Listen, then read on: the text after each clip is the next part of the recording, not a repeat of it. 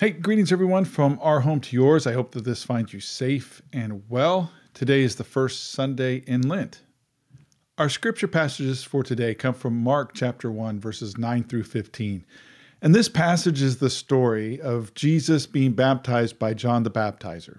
And as Jesus came out of the water from being baptized, the heavens split and a dove descends, and then there's a voice that says, "You are my dearly beloved Son, and you bring me great joy." Or you've heard us said, "This is my Son in whom I am well pleased."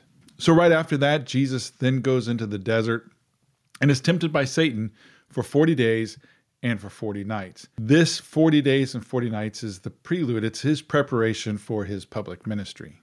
Then after that 40 days and 40 nights, he's on a trip. He goes into Galilee, where he starts preaching about the kingdom of heaven is near. Repent and believe the good news. So Lent started last Wednesday on Ash Wednesday. It was Valentine's Day as well. A lot of people might have missed the significance of that day. But Lent is the 40-day period that leads up to Easter. It's not a celebration, but it's a period of time. From the beginning of the church, there's always been this type of preparation and observance of Easter. And Easter, as you know, is not about Easter bunnies and colored eggs. It's about Jesus Christ's death and resurrection. So we celebrate the fact that we serve a risen Savior. The 40 days of Lent became codified around 325 AD by the Church Fathers, and they chose the number 40 because of the spiritual and special significance that the number 40 has in regards to preparation. So there's several examples in Scripture of that 40 days of preparation. When Moses was on Mount Sinai preparing to receive the 10 Commandments, he stayed for 40 days and 40 nights without eating any food or drinking any water. That's found in Exodus chapter 34, verse 28. Elijah walked 40 days and 40 nights to the mountain of the Lord. That's found in 1 Kings 19:8.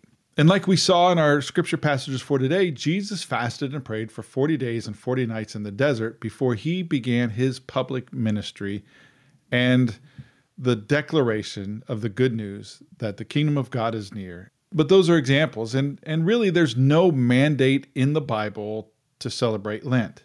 And maybe celebrate's not the right word. Maybe the word should be observe. But Lent is this time for us to prepare for Easter.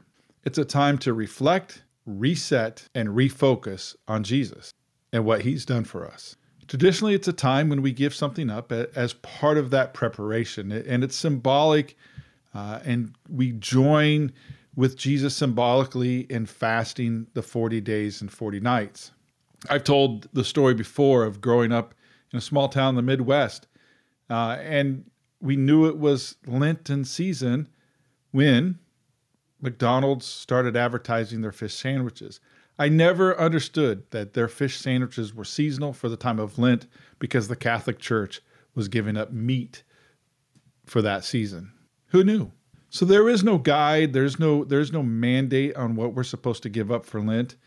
That's between you and God.